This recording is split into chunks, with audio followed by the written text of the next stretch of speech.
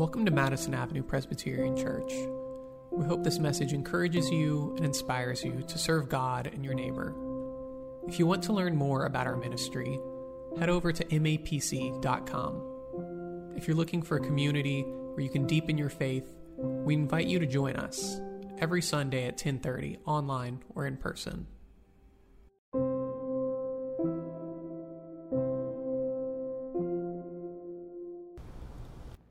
There are some weeks when the lectionary almost gives me and others on our staff too many readings.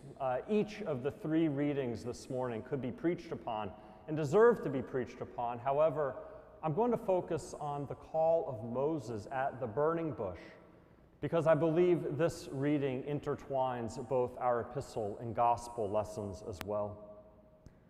Have you ever had a burning bush experience? A moment in which you felt God calling you to do something great, unusual, or challenging? Have you ever had a moment in which God's presence has been made fully known in such a way that you couldn't ignore it, and it shaped and maybe even transformed all of your days from then on? Moses' experience on Mount Horeb when God called to him from the burning bush is desirous. Wouldn't we all want to hear God with such clarity? But it is also challenging because when God calls, we are faced with the opportunity or challenge to answer. A burning bush experience is desirous because in the burning bush, God makes his call, his presence among us crystal clear. And there have been times in my life when I have yearned and longed for a burning bush experience. I have had moments in which I have wanted God to make his will and way for my life known with absolute clarity. One such moment occurred during my senior year at Temple University. Up until that point, I wanted to become an attorney. When I was in high school, I had a very powerful experience on a mission trip to the Dominican Republic where I helped rebuild a school and community hub that had been badly damaged in a hurricane with the church youth group where I grew up, the Presbyterian Church in Westfield, and it's good to have visitors from there this morning. And on this trip, there were adult advisors who were our leaders, and many of the advisors, for one reason or another, happened to be attorneys. And I looked up to them.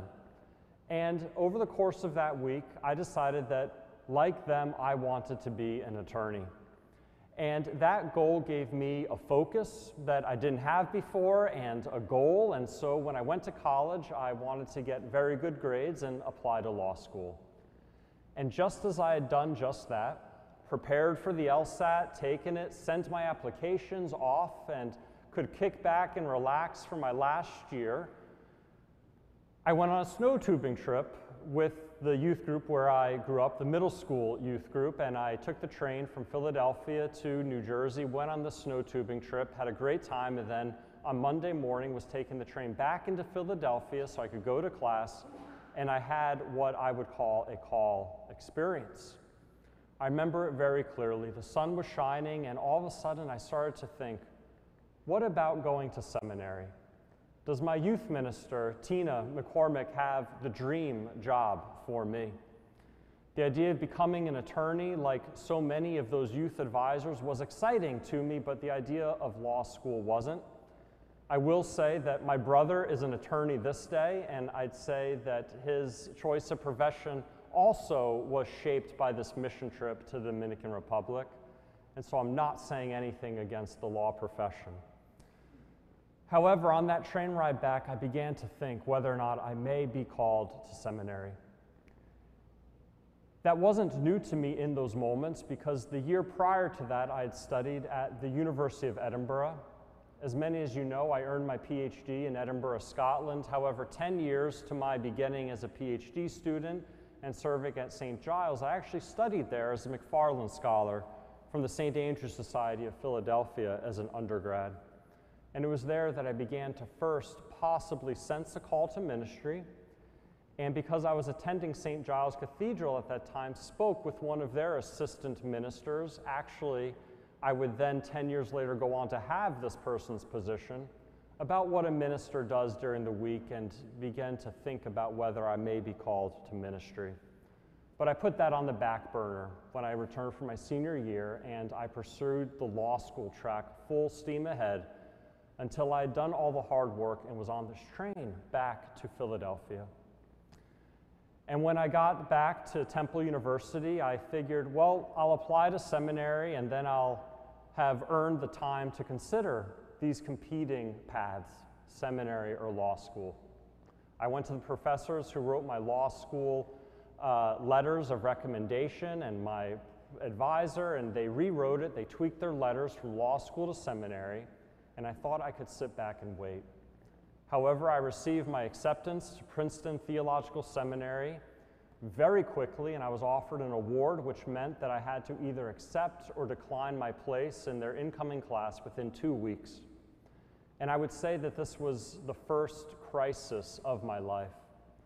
I don't want to be too dramatic by calling it a crisis. However, as I look back, I really did feel as if my life could have gone in two very different directions, and I felt a stress and a weight in making this decision.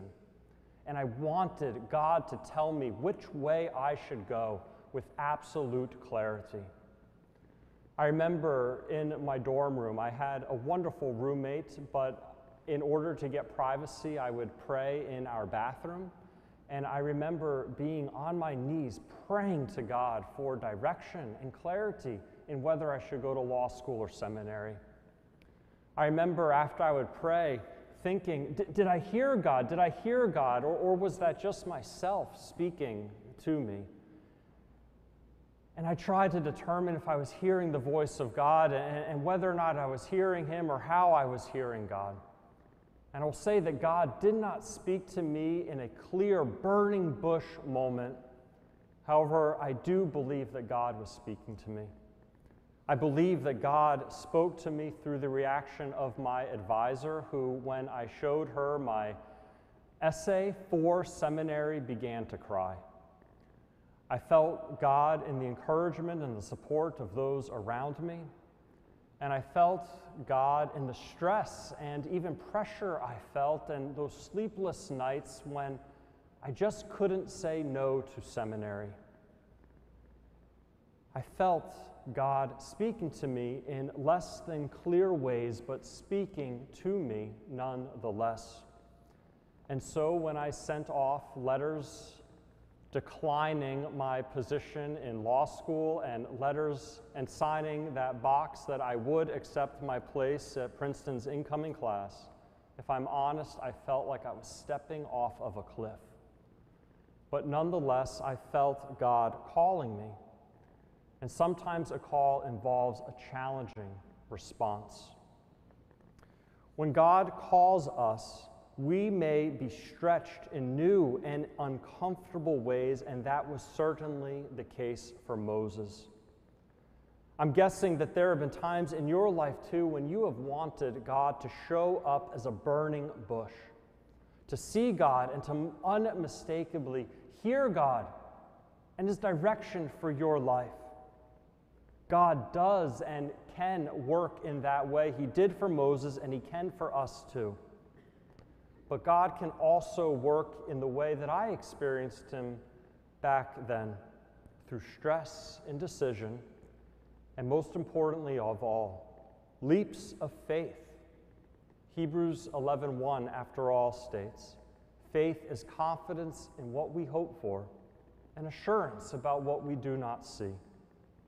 A burning bush moment is desirous, but it's also challenging because that crystal clear call to Moses was for him to do something out of his comfort zone, to expand and to stretch himself in uncomfortable ways, but it was a call, and a call, no matter how uncomfortable, is when we truly flourish because it involves all of who we are.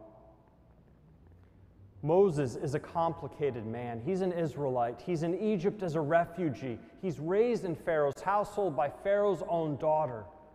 As part of Pharaoh's household, he would have had the best education and opportunities in life. Yet he's a man with feet in two worlds, an Israelite, an adopted Egyptian. And he lived in both worlds, but not comfortably, because he wasn't really accepted in either of them. When Moses sees an Israelite being beaten by an Egyptian, he kills the Egyptian, maybe showing an affinity for his people, the Israelites. Maybe he's just simply disgusted by violence rendered to anyone by anyone. Either way, Moses shows his character and his outrage. But he's killed a man, and this is terrible. With this, we are reminded yet again, as we are with so many of the faithful servants of God in both the Old and New Testaments, that God can use all of us. He used Moses. Moses was far from perfect because of what he has done and what he had control over in his past, but also his natural gifts may or may not have been there. He killed a man. Further, Moses claims to be of poor speech, but that didn't matter to God. God would make up for his perceived weaknesses through his brother Aaron. As 2 Corinthians 12 tells us, "My grace is sufficient for you, for my power is made perfect in weakness." Immediately before the burning bush, Moses, this complicated man of great potential, was not living up to his potential. Moses, this man who was raised in Pharaoh's household, had a life of privilege and education, was tending his father Jethro's sheep in the wilderness.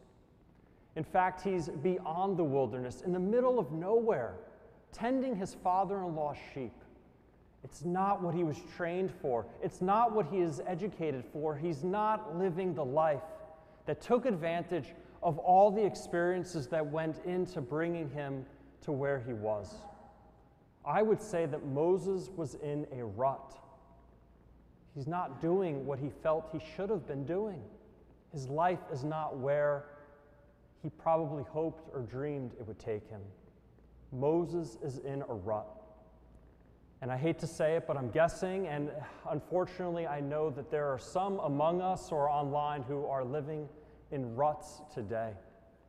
Life hasn't taken you where you thought it would take you. You're not doing what you thought you would be doing. You have potential, but you don't feel like it's being realized.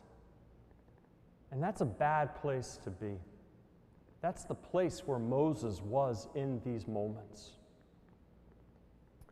In the rut, tending his father-in-law's sheep beyond the wilderness, far from the center of power in Egypt. Moses was living life, just going about his days. But then something unusual, something miraculous happened. A bush was burning, and it caught Moses' eye, it caught his attention. He wasn't lost in the mundane. He wasn't so self-absorbed and depressed that he didn't pay attention. He thought to himself, this is an odd, miraculous sight, and I'm going to find out more. And so he approached the bush. And out of the bush, an angel appeared to him, which would later be revealed to God, and told him that he's standing on holy ground and that he should take off his shoes. Sometimes when you go into a guest's home, or maybe in your own home, you take off shoes. It's a sign of respect in some cultures, but it's also a sign of welcome and embrace that he's being invited into the home of God by taking off that which protects him out into the world and being comfortable. God invites Moses in to partake in something special. And God talks to Moses as God would continue to talk to Moses, and it is a little bit above Moses' understanding what's happening, but nevertheless, Moses says, "Here I am."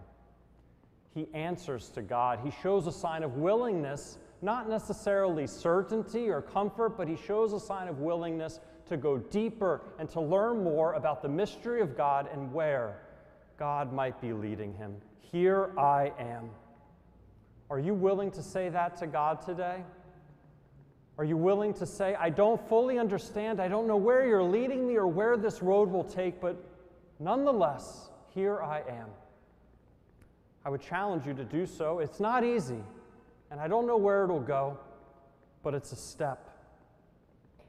And what we see from Moses when he approaches the burning bush is that if you're in a rut and you want to find God's direction, guidance for your life, lean in a little bit. How can you lean in? Well, you're doing a great thing by being in church. Attend a Bible study, speak to a pastor, get curious, intrigued. Lean in. And September's a great month to do that because we have a lot of areas in which you can lean in right here at Madison Avenue. That's what Moses did when he approached the burning bush. Finally, it was in the burning bush and it was in this call of God that faith was discovered.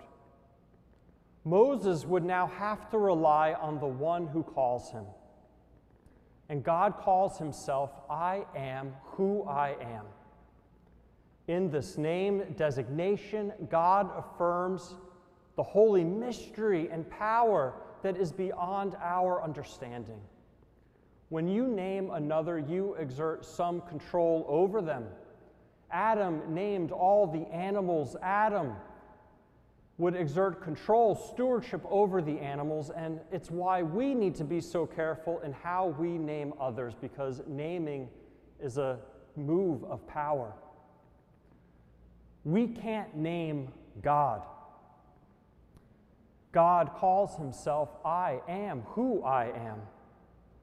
In this name, God affirms his holy mystery and power, while eliciting a trust in the God of our ancestors, the God who is revealed throughout Scripture, the God of whom Helen so beautifully sang, the God of Jacob and Isaac and all of the others that came before us. We are part of a people whose history spans the generations, and the God at work then is the God who is at work today. The burning bush is not just a call to a new vocation, but a new way of being. The burning bush is the way of life for the Christian, who in Jesus Christ knows the fullness of God's love.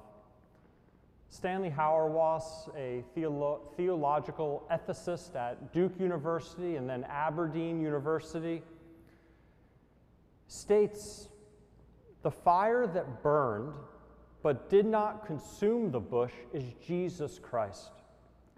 Hauerwas interprets the burning bush as the incarnation. God became one of us in Jesus Christ, but neither the humanity or the divinity of this God-man was fully consumed. Just as the fire did not consume the bush and the bush did not extinguish the fire, God's humanity in Jesus Christ coexisted, fully human, fully God. Our burning bush, the call being issued from God, comes to each of us in Jesus Christ. Like Moses, who was invited closer, so too are we. And again, I'm going to reference Hauerwas, or quote Hauerwas. To come to this meal, the Lord's Supper, in which bread and wine become for us the body and blood of Christ, is to stand before the burning bush. But we are not told, come no closer. Rather, we are invited to eat this body and to drink this blood. And by so doing, we are consumed by and what we consume, becoming for the world God's burning bush. By being consumed by the divine life, we are made God's witnesses so that the world may know the fire, the name of Jesus Christ. I don't want to minimize the oppression and the real slavery that the Israelites experienced in Egypt. But speaking metaphorically, we too are enslaved in one way or another. But we must not let that consume us. Instead, we must look to the love of Christ, which liberates and frees us so that we may liberate and free others to live the lives that they are meant to be calling. In conclusion, I want to reference something that happened right here in this sanctuary. Frederick Buechner was a young man, a Christian theologian and author, and Frederick Buechner describes a call or a vocation as that place where your particular gifts meet the world's need. That's a powerful definition of a call. God did that in Moses. Moses was educated, he could communicate to Pharaoh, and he was an Israelite. His mom raised him, even though it was a little bit undercover. Moses was uniquely skilled to minister to the need that existed in his day. And you too have gifts, particular gifts, no matter who you are, that can help you minister to the needs of the world this day. Well, Frederick Buechner, years before he wrote this quote, which I believe is so beautiful, was worshiping here at Madison Avenue Presbyterian Church, and he began to sense a call to ministry. And so after the service, he spoke to the pastor at the time, George Buttrick, who put Frederick Buechner in his car after the service and drove him to the seminary where Frederick Buechner filled out the applications and then was accepted to seminary. Powerful things have happened in this sanctuary because of the call of Jesus Christ, our burning bush, which inspires us to use our gifts to meet the world's need. May we do that individually, and may we do that collectively. In the name of God, Father, Son, and Holy Spirit. Amen.